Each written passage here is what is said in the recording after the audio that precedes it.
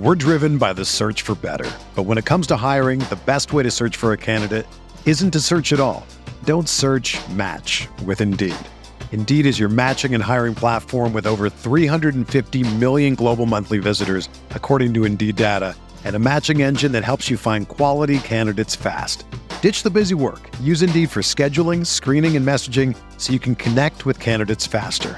Leveraging over 140 million qualifications and preferences every day, Indeed's matching engine is constantly learning from your preferences, so the more you use Indeed, the better it gets. Join more than 3.5 million businesses worldwide that use Indeed to hire great talent fast. And listeners of this show will get a $75 sponsored job credit to get your jobs more visibility at Indeed.com/Blue Wire. Just go to Indeed.com/Blue Wire right now and support our show by saying that you heard about Indeed on this podcast. That's Indeed.com/Blue Wire. Terms and conditions apply. Need to hire? You need Indeed.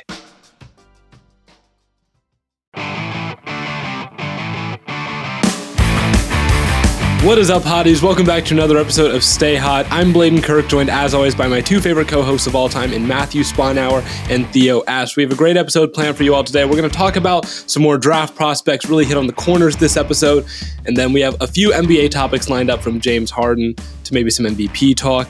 Should be a great episode, but before we get into all of that, Matt, Theo, how are you guys doing today? I'm wonderful. I'm just in a good mood today. Love to hear it. For no particular reason. Yeah, I'm excited to record. Yeah, I don't know. I'm feeling okay, about average. Nothing major is happening to me. I'm working on... I'm also in a fantastic mood. So excellent. Just three average guys, you know? Just having a good day. Three guys having a good day. Three guys vibe. I woke up an hour ago. Fair.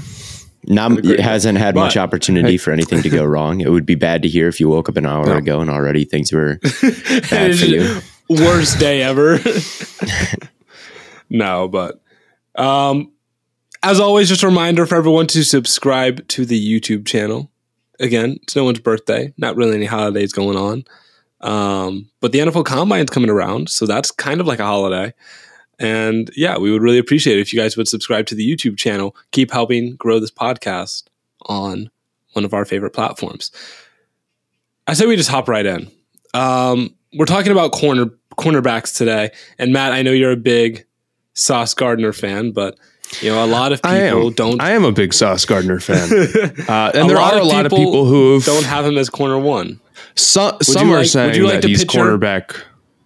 Would you like to pitch your case for him to be corner one? He's really good, and very few players go and get catches against him.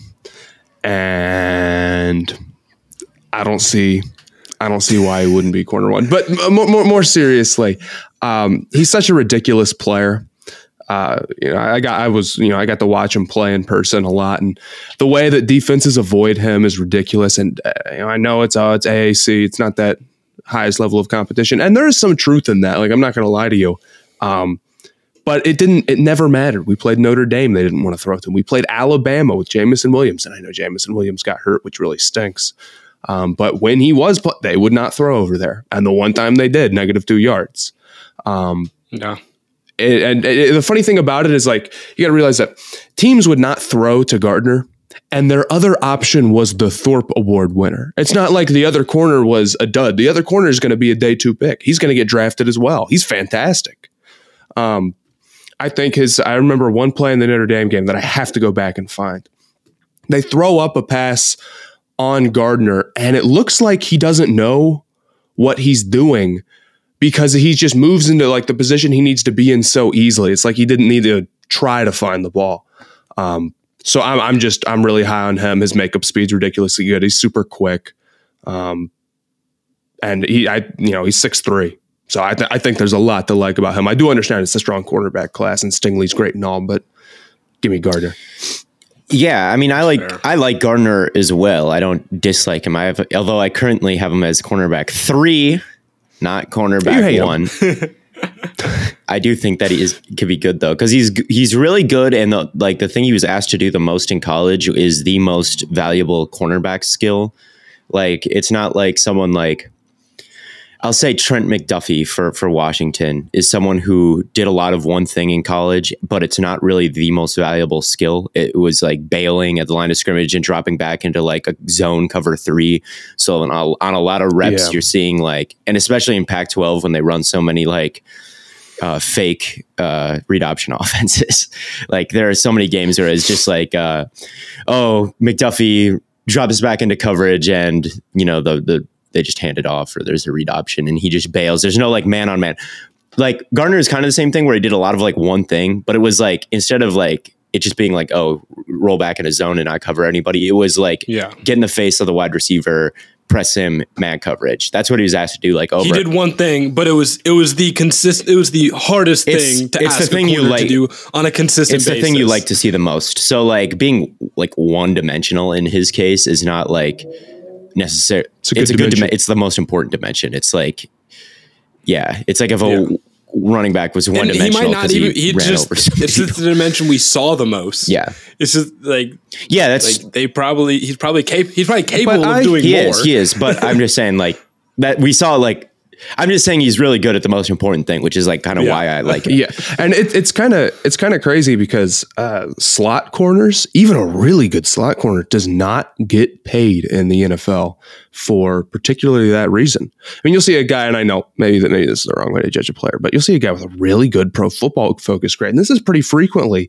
I forget who I'm thinking of. Bryce Callahan, but they'll get like Callahan's a guy, but they'll all. Get paid next to nothing. I mean, we're talking like $5 million a year type deal, even if they're very, very strong in what they do, because it's just not that valuable outside stuff.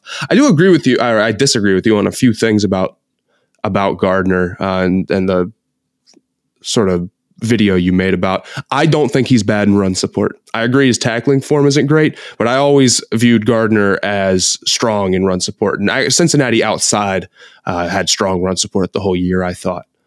And I think his frame is good. He's a little light, but the difference between a cornerback being a little light and in a good spot is 10 pounds. Yes. And he's 6'3" with incredibly long arms. Give me that all day. And you can develop him. I mean, he can put on weight.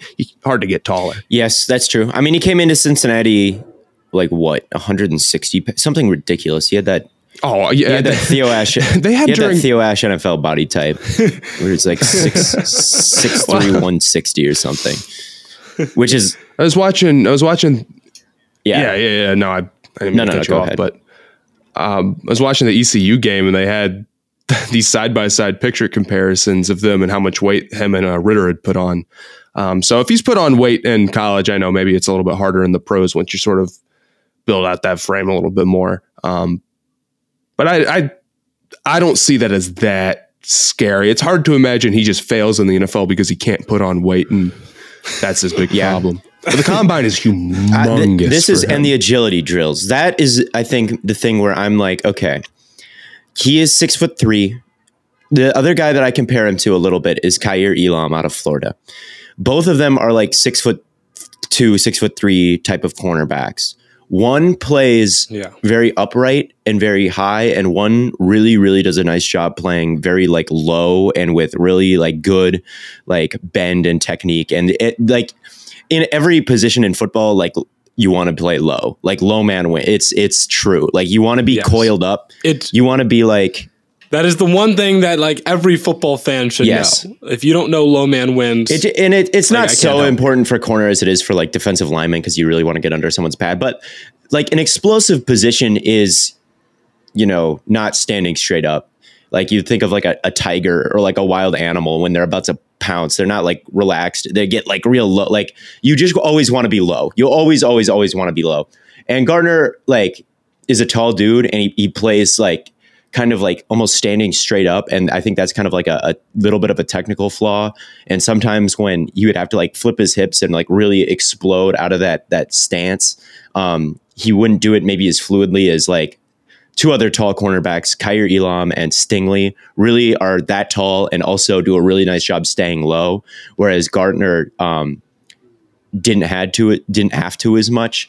So like that's really like those like technique things I think are just a little bit like the fluidity. But I also which is why. But if he goes and he has a great like agility drills at the combine, then it's like, okay, well then I don't know what I also think like with Gardner as opposed to like Elam, Gardner wins, I think, more at the line of scrimmage.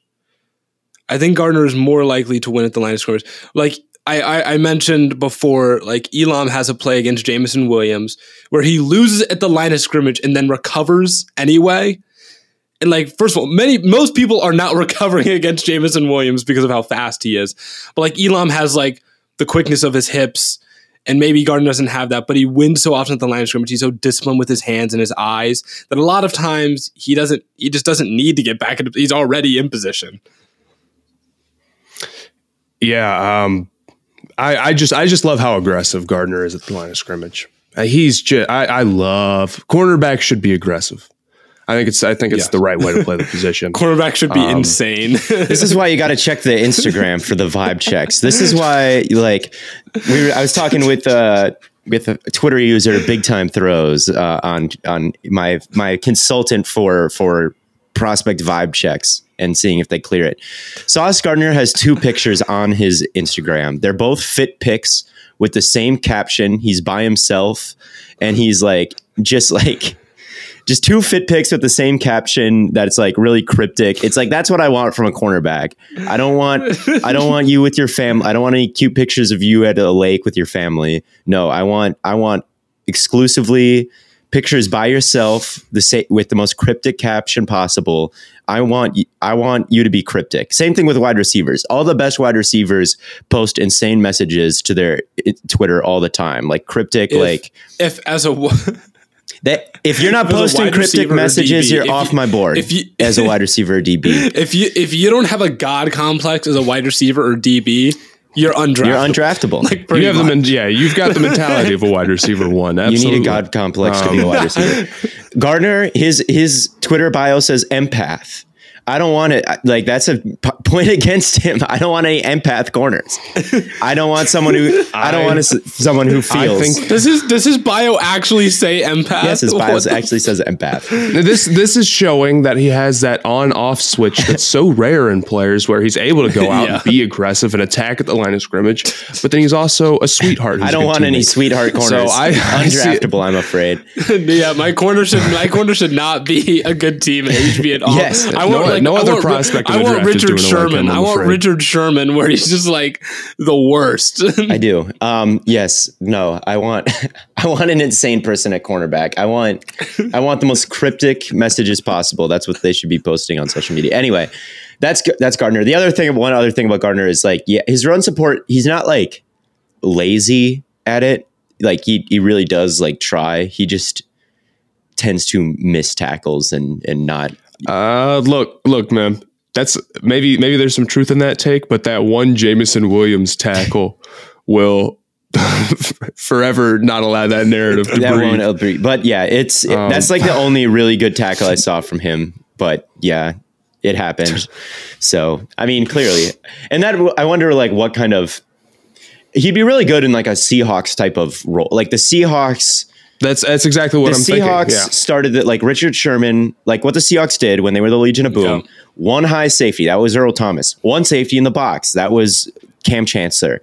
And then really physical, aggressive cornerbacks that like were big and long and maybe committed too many fouls, but they would just lock you up. And like you could play cover one with like all these great secondary. It was like Brandon Browner and Richard Sherman.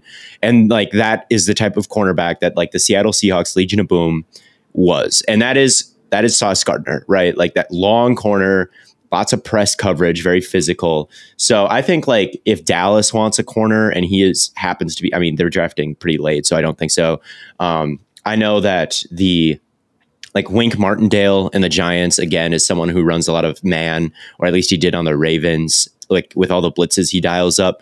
So if you want man behind that, like go get Gardner. The Ravens, go get Gardner if you're going to play a lot of man coverage. That's the team that I want him to go to. I want him to go to the Ravens. I mocked him to Baltimore. That's what I would like to see. Baltimore's a perfect fit. Yeah, if you're going to be a team that plays a lot of cover two, and he's just going to be like shallow zone, and he's got to come up and make plays in the flat consistently, and you're going to play him like, take away, carry, like reroute a guy, and then just stay in that like flat defender like type of role. I don't think he'll be quite as appealing to some teams because that's like asking him to like come up and make a lot of tackles, and I just don't think that's what he's great at. So any team that like wants to run that like one high, single high, Legion of Boom type of like defense should probably be really interested in Gardner. And if so you're talking yourself into him. I do. Right now, I do like him. I think that him and Elam and Stingley are do a really good job at being big and being good at coverage. And then there's like McDuffie. If you want someone who is in that cover too, like if you're going to run like someone who's going to come up and like make a tackle, draft one of the Washington cornerbacks. And if we're going to talk about the combine, they're two guys who are going to really rocket up draft boards to come the combine, because McDuffie and Kyler Gordon have like 42-inch verticals.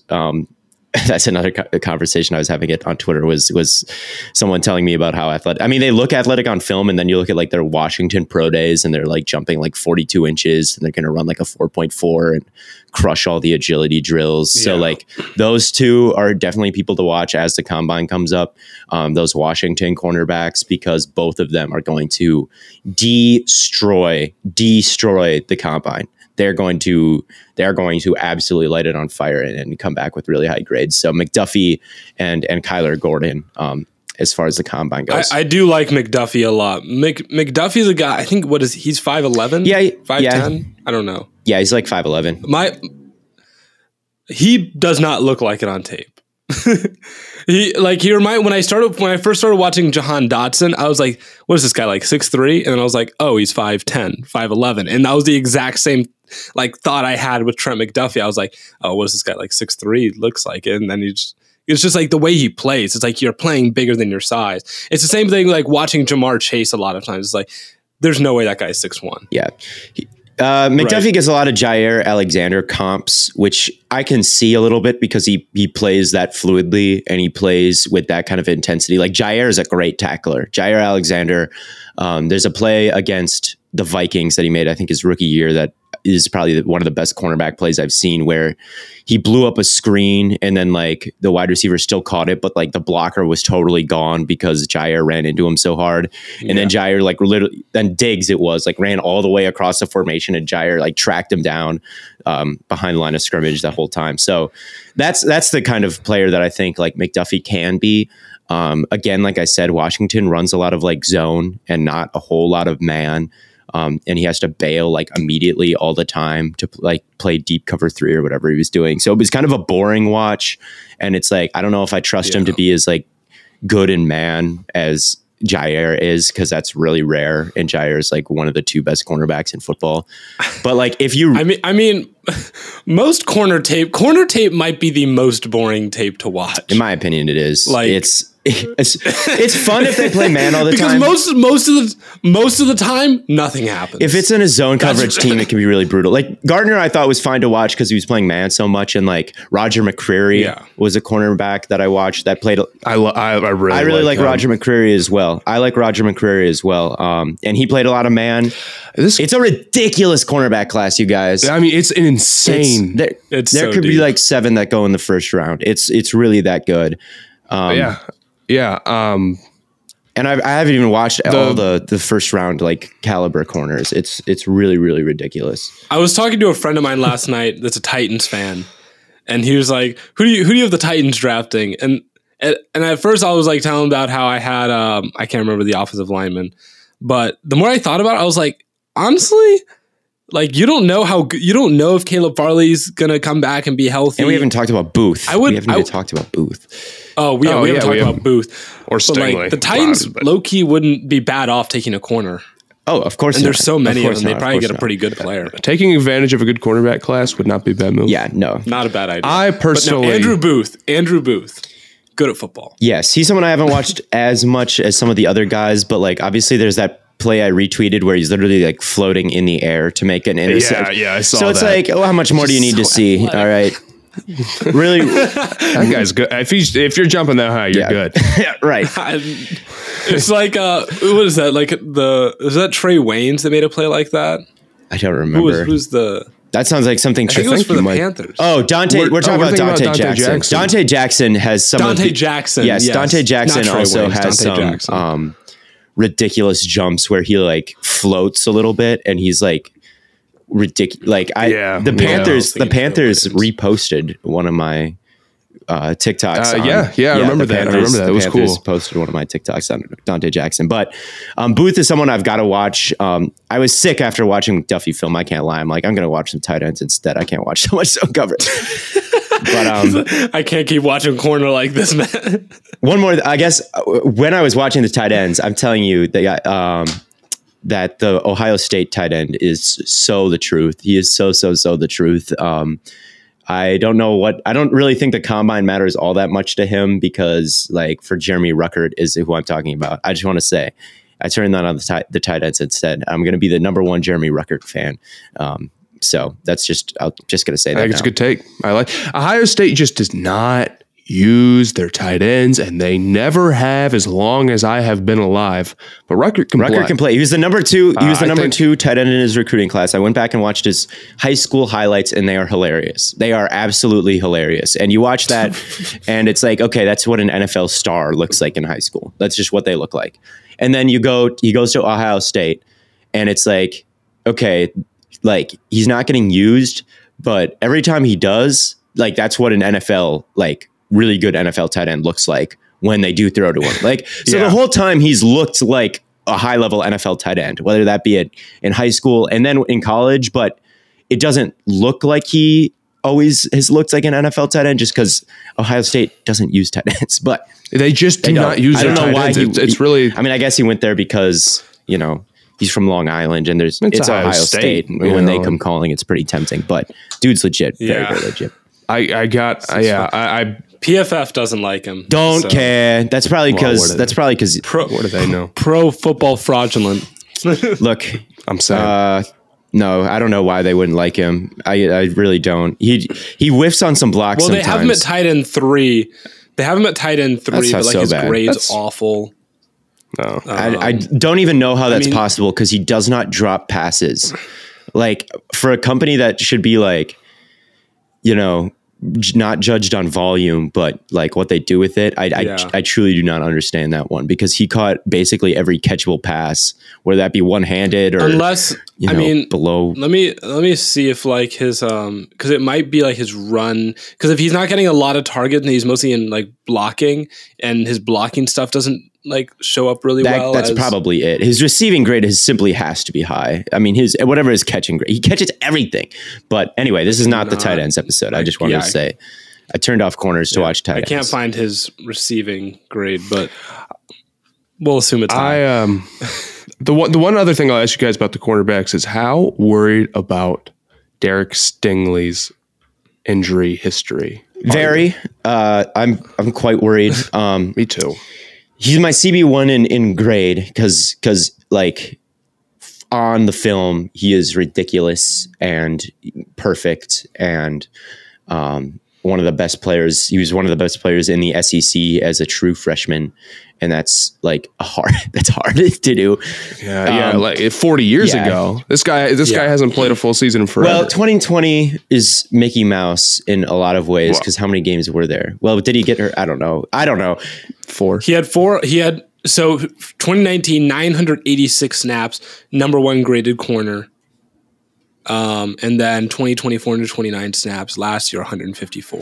Yeah. So I don't know. Over the course of all of his snaps that he has played, he has looked like probably the best corner. But yeah, I would definitely be worried about his foot. It's a corner with a foot injury. They have to use those a lot. I don't know. It's yeah. I mean, and any foot injuries are the type of things that nags you forever. As someone who has broken their foot, I can tell you, he's just like me. I would be no good at cornerback anymore, so I wouldn't. Someone who broke my foot. True. Matt used to be lockdown. I used to be locked down, and then I fractured my foot playing ultimate frisbee, and I was never the same. But that's what ended Greg Olson's career. That's what you're seeing, Zion Williamson deal with, and those are bigger guys too, which means there's more weight on the foot. And I'm not an injury expert, but consistent lower body injuries, bad. So I do think it is something to take into account. Although he's a great player when he's on the field. It was a big reason why I was low on Caleb Farley last year. It just did not. He had a back sit with me well. He had a back injury. And the back injury was more significant to me. I'm like, that's going to be really tough to come back from. And even if he does, I would be really worried about rushing him back. You have no idea when he's going to play again. Stingley, it being a foot injury, it's going to nag, but it's not nearly as bad as a back injury. But it was, as a corner, I need you to be healthy. I desperately, especially if you're planning on being, if I'm planning on drafting you top 10, I need to see what position do you not need to be healthy? I think the easiest position to play through an injury is actually quarterback. I think quarterback is the easiest to play through an injury with, because you get to decide when the ball is out of your hands, right? And B, they get the most protection, like they don't have to like do anything. I mean, obviously it depends on like if your throwing hand is broken, like obviously that's tough. But I think quarterback actually is the easiest position to play through injury. That's my take. I will say that like quarterbacks absolutely have, contrary to popular belief, quarterbacks have a lot of control over how much they get hit. A lot of control. I don't think that's contrary to popular belief anymore. I think that most people have started to accept. In fact, I think people have started to accept too much that sacks are a quarterback stat. Because I see a lot of sacks that are not quarterbacks sacks. But I think that, anyway, keep going. Okay. Keep going. But yes, you do. You do get to get control because you do get to throw it away. I just want to say some people are like really starting to be like, oh, sacks are a quarterback stat, which some of them are, but a lot of them aren't. I don't know. Some stats, sacks are it's dicey, but like it's like, oh, how much do you get pressured? How much do you get sacked? How many of the, like, are you short? Like anyway, stuff like that matters. You know, we're talking about a lot of really fresh cornerbacks. You know what else is really fresh? Hello Fresh. Hello Fresh. Hello Fresh. It's Hello Fresh. Stay Hot's new fresh sponsor, Hello Fresh, and America's #1 meal kit. You know, with HelloFresh, you get fresh, pre-measured ingredients and mouth-watering seasonal recipes delivered right to your front door. HelloFresh lets you skip those trips to the grocery store and makes home cooking easy, fun, and affordable. And that's why I said, you know, it's America's #1 meal kit for a reason. HelloFresh cuts out stressful meal planning and grocery store trips, so you can just enjoy cooking and get to eating in about 30 minutes or less. Also, HelloFresh is 30% cheaper than shopping at your local grocery store. Plus, you get to skip those checkout lines. You can try their quick and easy meals like 15 to 20-minute dinners, breakfast on the go, and 10-minute lunches in the HelloFresh market. Perfect for you if you have a crazy class schedule, an internship, or a new job. You can enjoy restaurant-quality meals for less in the comfort of your own home. HelloFresh's gourmet recipes like balsamic fig sirloin are over 72% cheaper than the average restaurant meal. So why don't you go on over to HelloFresh.com/StayHot16. Use code StayHot16 for up to 16 free meals and free gifts. I'm trying to get some more Stay Hot myself. Again, go to HelloFresh.com/StayHot16. Use the code StayHot16. That is the number 16. Do not spell out 16. Again, HelloFresh, America's #1 meal kit. One thing, the combine is coming up, and one thing I'm interested is like, I would not be surprised to see the combine start to go the way of the dunk contest in a couple years. The combine, I was thinking about this. The combine, and it almost happened with because they wanted the combine to be like a bubble. And the players were like, well, we just won't go if it's going to be that. And then the NFL right away was like, okay, then never mind. And I think like, this is just a quick point. I think the combine, like if you are a really good prospect, I mean, I guess there's interviews, and if you like just skip the combine, that could make you like fall in the draft because people will be like, oh, they don't like want to work or they don't want to like show up. So that's kind of why you have to go. Maybe not so much any of the on-field drills at all, but you just kind of have to be there because it's part of the process and they want someone who like does what's asked of them. But like running combine drills, like, does that really help Aiden Hutchinson right now? Or does that even really help Derek Stingley right now? Like, does that like, I wonder if like at some point just running a pro day where you're on your own turf and usually the numbers are better, if just opting to do that isn't like optimal for a lot of prospects. And I think the NFL is aware of this, and that's why when the players threatened to just like not go, they caved so quickly, because I think the combine's in a little bit of a perilous position right now where it could kind of become more obsolete in the next couple of years. There are a lot of players where if you go to the combine, the only thing you could possibly do is lower your stock. Unless you know for a fact that you're going to like break the 40 record, the only thing that you could possibly do is hurt yourself by going there.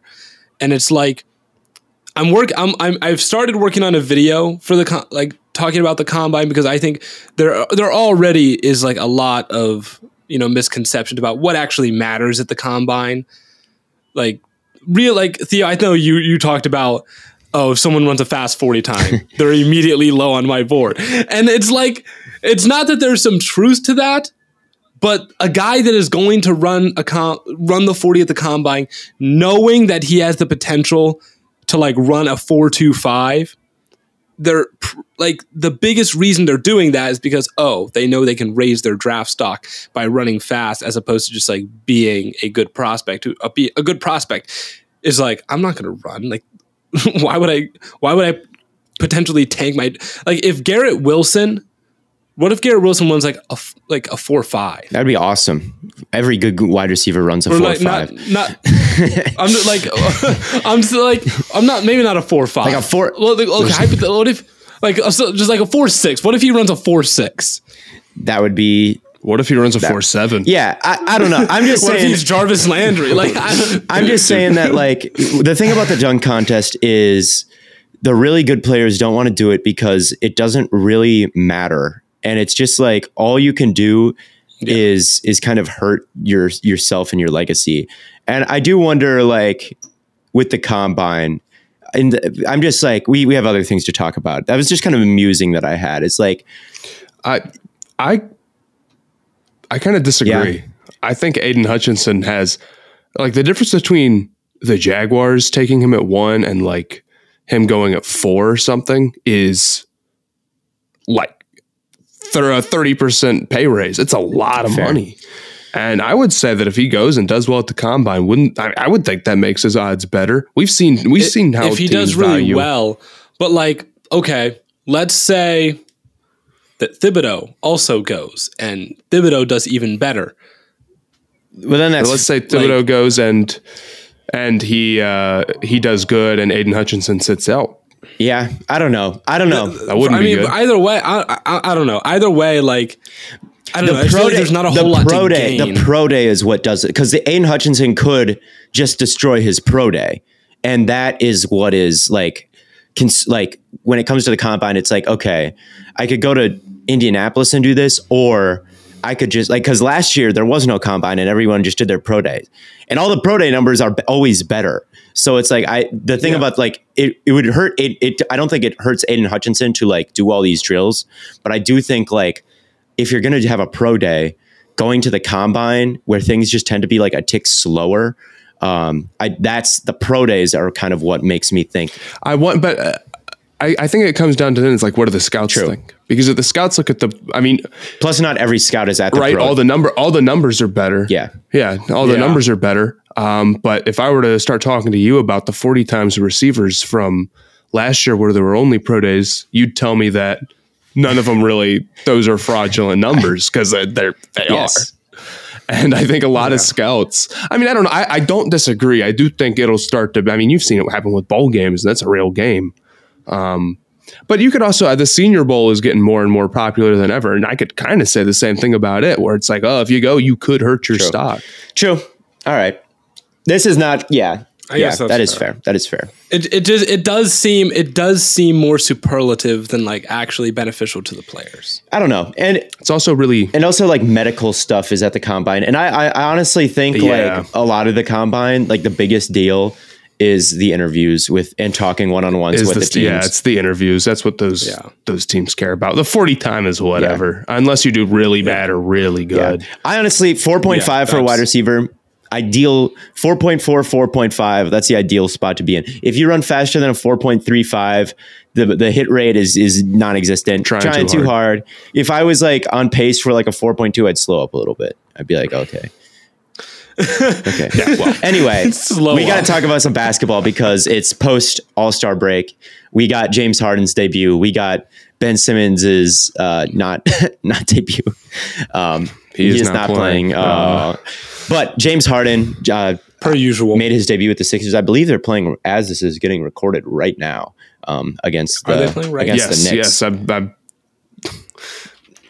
Are you watching my that in the guy James background? Harden, man? Well. A little bit. I've been back and forth. I try to. Well, they looked like a very dangerous team. They were gotten the bonus in like 4 minutes, right? Against the Timberwolves, which is not shocking for a Harden and Embiid-led team. Beat a very good Timberwolves team. I would consider the Timberwolves to be like playoff contenders, and the 76ers shot a bunch of threes, shot a bunch of free throws, and beat them by a decent amount. And that is 31. Yeah, 30. Yeah. So looks dangerous. Couldn't have asked for a much better debut if you're, to go in and just like roll a playoff team like that, or a potential playoff team like that. Yeah. Couldn't ask for a better debut. I mean, yeah, they're a really complete team. I've been saying for a while, the big thing that they were missing was that, go-to perimeter creator. They're kind of doing it by committee with Seth Curry and Maxey, who's good, but probably too young for a title run as the number one perimeter creator. But James Harden is that guy. Now he always has been, man. Taking his foot off the gas a little bit with Brooklyn this year, but I mean, he's looked really strong his first 2 games. And I think people forget how, and James Harden was an MVP candidate last season. Yeah. James Harden has pretty consistently been, and now you're putting him with Embiid, and the team's good at defense, and the spacing on the team is good. They've got a lot going for them. I like it. The one big problem, of course, is that they should be more fun to watch, but there's too many fouls. But I don't know if they care about that too much. I saw a tweet today that was like, my goodness, just look how it was just highlighting just how much space adding James Harden created, where it was just like, all of a sudden you're like, Embiid's getting doubled and Harden's getting doubled. And you have like one guy wide open, one guy that's like pretty much open, but not quite wide open. And it's just like, that the Sixers didn't look like that before.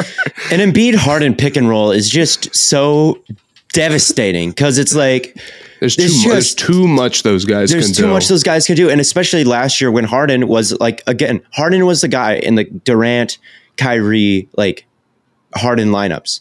Harden was the guy who became the facilitator, and he really he had like 10 assists a game, and I think he's like doing that this year. He's like averaging 10 assists a game while also being like James Harden as a scorer. So on a pick and roll, you've got this guy who has become a really good facilitator, passing to probably the best offensive big man in the league, who can, hit a three, hit a mid range, hit any shot on the court. And a guy who in Harden who can hit any shot on the court and is a really good facilitator. Yeah. And it's like you could fade, you could you don't have to even roll. He's playing defense right now. Yeah, no, and Embiid can fade. You don't know, he can take a step back and hit a three. He can go for Embiid and Harden pick and roll is just not.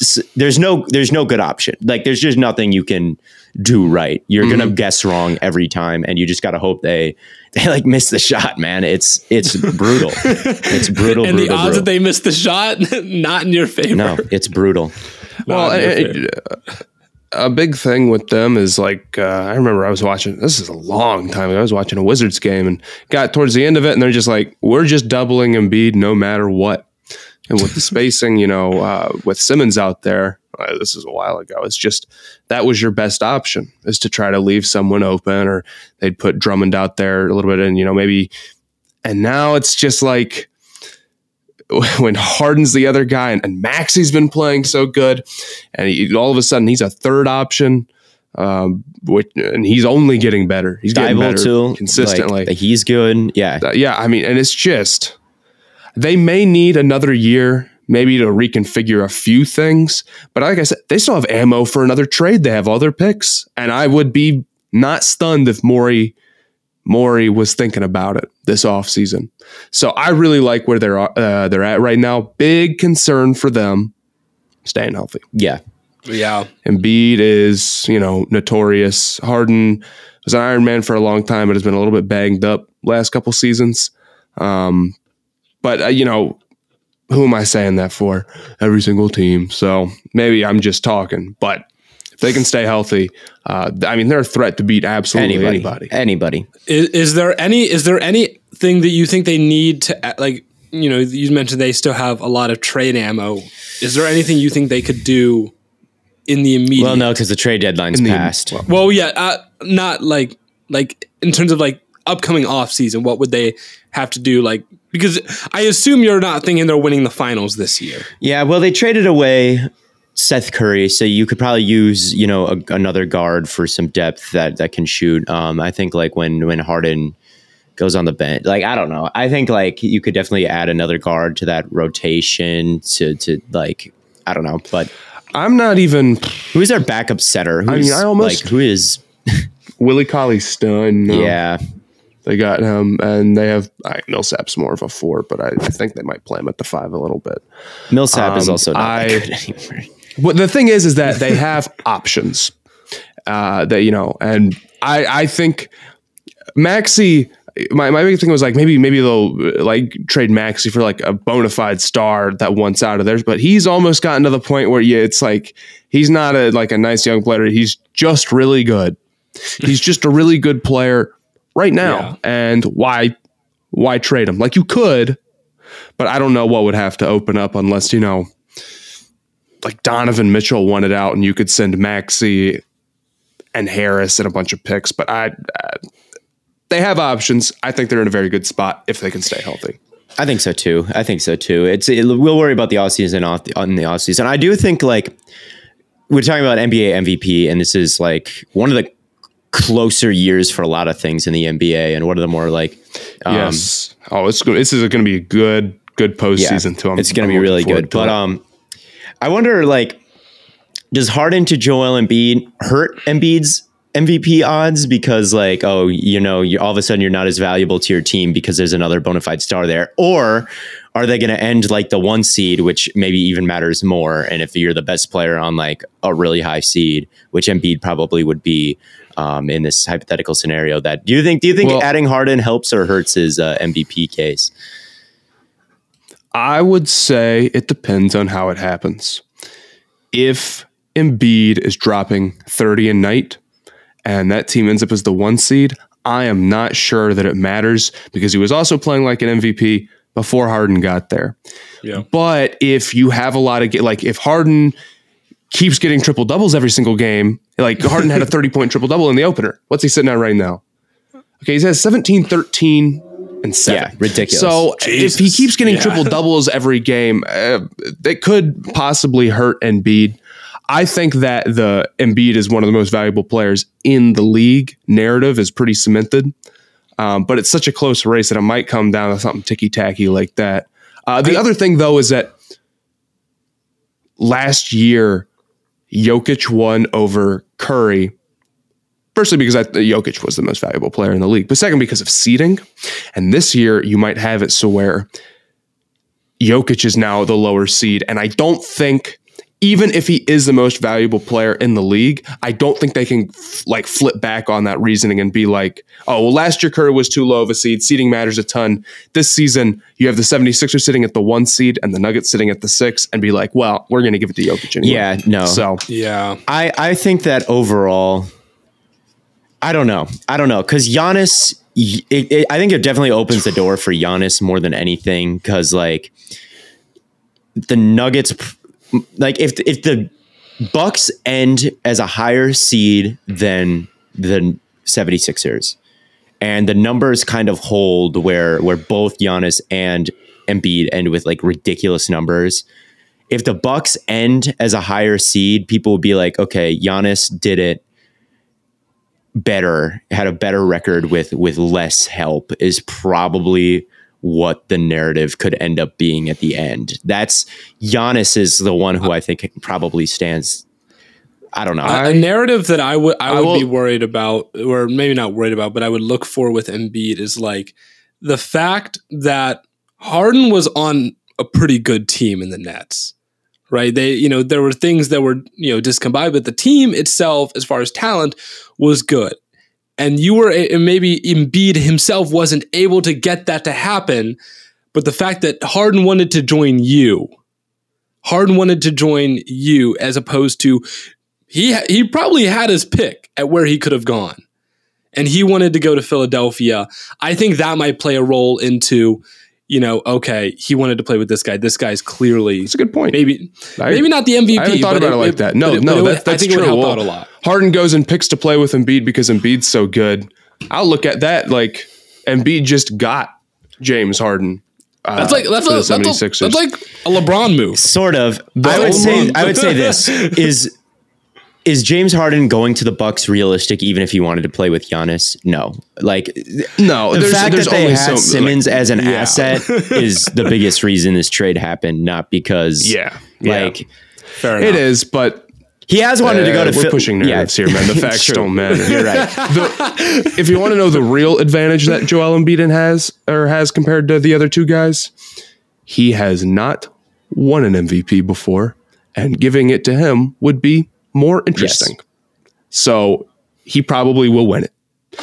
And I think Embiid has played like an MVP before. And maybe this is not the way to look at it, but I do think this is what maybe the voters will start to think.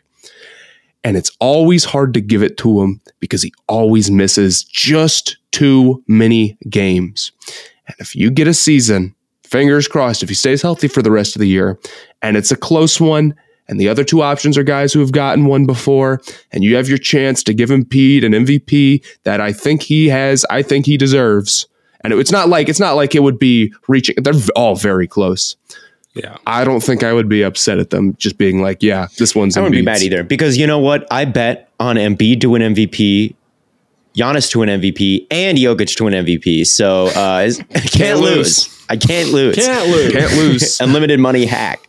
But yes. Unlimited money hack. My unlimited money hack. You know what else is an unlimited money hack? What? Running fantasy with Underdog Fantasy. Yes, the 2021 NFL season is officially over, but there is no off season over at Underdog Fantasy. And right now you can draft a 2022 best ball fantasy football team in their big board tournament with $250,000 in cash prizes and $50,000 to first place. Which incoming rookies will you draft to make a splash in your 2022 fantasy team? Go ahead and draft your dream fantasy roster in the big board now, and that's it. No waivers, no trades, no setting your lineup. Underdog will give you the optimal score each week. And get this, right now when you sign up with the code STAYHOT, Underdog is going to match your initial deposit with up to $100 in bonus cash. It's literally an infinite money glitch. So what are you waiting for? Go check out UnderdogFantasy.com or their mobile app, sign up with the code Stay Hot, and may the best drafter win. Is promising the listeners infinite money if they sign up for this service is that false advertising? Or listen, if you do it can't right, possibly lose. There's no chance of that. Listen. I'm not saying you can't lose. I'm just saying if you do it right, you can't not win. If you win your bets, you'll make money. If you just win your bets, it's like, don't be bad. Another team that, and I don't know how much of an MVP case he has, but another team we need to talk about is the Miami Heat. And the greatest basketball team ever assembled, the Theo Ash East. Over the Suns? Well, right now, because Chris Paul is hurt, they are the greatest basketball team ever assembled. For the moment, they're the greatest team of all time until Chris Paul gets back. I mean, I don't think no one on that team really has an MVP Bam case. Does. Really, it's just like don't care. I love Bam Adebayo so much, man. I love Bam. Look for Tyler Hero to get a stray MVP 5th place vote. Listen, man, we did anything is possible. We did like the crowdsourced quarterback rankings, and there were like we do need to release those, but I had it set up so you don't have to you can vote for the same player for every ranking. And I didn't think about that. Maybe we should redo it. So a lot of people, maybe we should redo it. But 50, there were like 50 people. Quarterbacks? I think they're all Mac Jones. No, literally, Mac Jones got like 50 first place votes. Yes, I saw. Well, can we go through them now? Would you guys mind doing that? I think we should do that on a future. I think we should talk about the Heat because we're almost out of time. And then in the next episode, maybe. But the Heat, Bam Adebayo, of all the there's a question that's like, oh, who are the centers that you would take? It's like Cat, Bam, and like Ayton, I think, are like the three that I've seen like posed. I think Bam is the best center there. I love Bam Adebayo. I think like the thing that he does on like him on defense is so impact. Like his body type and his effort and his IQ is like one of the most valuable like defensive pieces in the league. Like I would take him on defense over just about anybody, and he's good on the offensive end as well. And it's like, again, I don't know what to say about the Heat that I haven't said already. It's like they put together just a bunch of smart guys. And when that happens and it's a close game in the fourth quarter, you are going to win the game because you just have a bunch of like basketball experts on your team that can like just know how to win games. They just know how to win games. I don't know how else to describe it. You just put together Spoelstra, like the biggest assholes in the league, and like Kyle Lowry, and like assholes, I mean that in a very endearing way, but like Butler and Lowry, and then like Bam on the defense, and surround like it's just it's just a smart team that they just know how to win basketball games. Like, and none of them are washed. And that's a great point. I think the big thing that people have a problem with Miami right now is like, well, where's their closer? And it's kind of a fair thing. It's like the best player on the Heat is a top 10 player. I don't know. One? I don't think so. I would say, I think a lot of people would say Jimmy Butler isn't there. So, you see a lot of other teams. So the Nets have Kevin Durant and Embiid, whoever else, what I'm saying. But these guys, I understand that maybe it's more closeout games by committee, but if you have two extremely seasoned vets and Jimmy Butler who can close out games, and Kyle Lowry, and on top of that, you do have a guy who can go get a bucket. And Tyler Hero. Now it's a lot of pressure for him, and he's been a little bit up and down the last few years, but we saw in that 2020 playoff run he was hitting big shots. So I think that with another couple of years under his belt and with that playoff experience under his belt, I honestly think that them closing games might turn around and be a strength for Miami just because of the makeup of their team, even though they don't have a KD. Rather than a weakness, like a fair amount of fans think. Yeah, no, they definitely don't have they don't have a guy who can rise up and you really trust to hit like a turnaround J deep two, then it goes in anyway. Like Kevin Durant versus the Bucks. I think of that one when his foot was on the line and it was a 2 instead of a 3. But like a shot like that, they don't have like, there's not that many guys who can hit that shot. Or like LeBron in the All-Star game, like just hit an impossible shot to like win the game. They don't have a guy who can do that kind of thing. But you don't like, there are other ways to get a bucket other than that, right? Like, I don't know, like they can manufacture in open shots. So I don't know. I think that they're fine. They're the number one team in the East right now. I think by seeding it changes every day. So maybe by the time you hear this, it'll change again. But again, the Heat are a team I've been singing the praises of, and I've loved the makeup of their team since the beginning.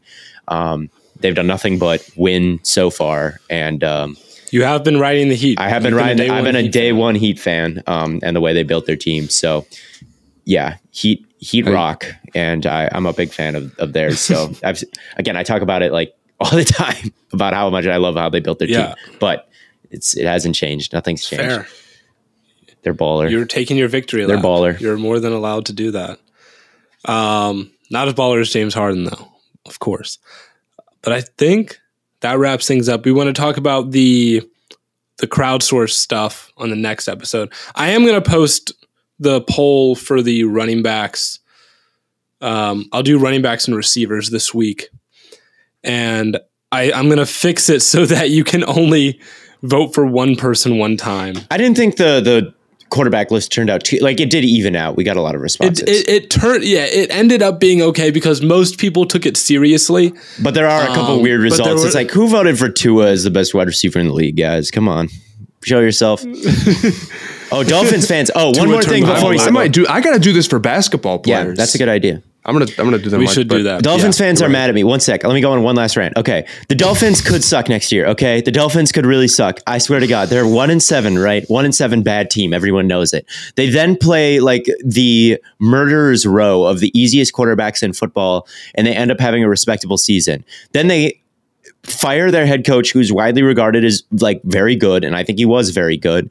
And they hire a guy who's like very run heavy under like on a team that like cannot really run the football. So maybe he just like makes that a big strength, or maybe like it just doesn't work. It's one of those two things. And all the Dolphins fans, when I said this, were like, I'm not listening to you because of your Bengals take. Look, one of my history on Dolphins takes was calling Tua a bust before he ever played a game.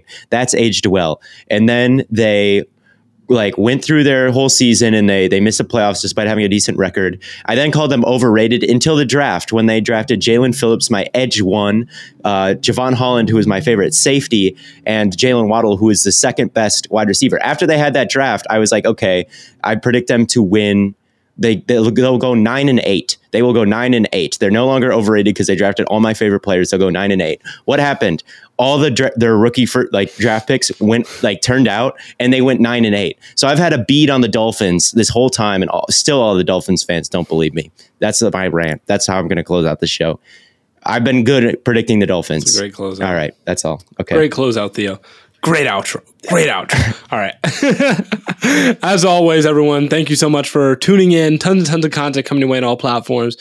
We will be back Friday. More NBA content, more the NFL Combine will probably be going on at the time that we are recording. So we'll talk about that a little bit too. We'll talk about that, what has happened thus far. Don't miss out on all the great content. Make sure you all call in for the Stay Hot shout-outs. We want to get more of those so we can start, for the NBA. We know we have some NBA fans here. So, whatever games you're listening to, make sure you call in for the Stay Hot shout-outs. And as always, from Corn Boy, Bird Boy, and Lemon Boy, we will catch you all on the flippity flop.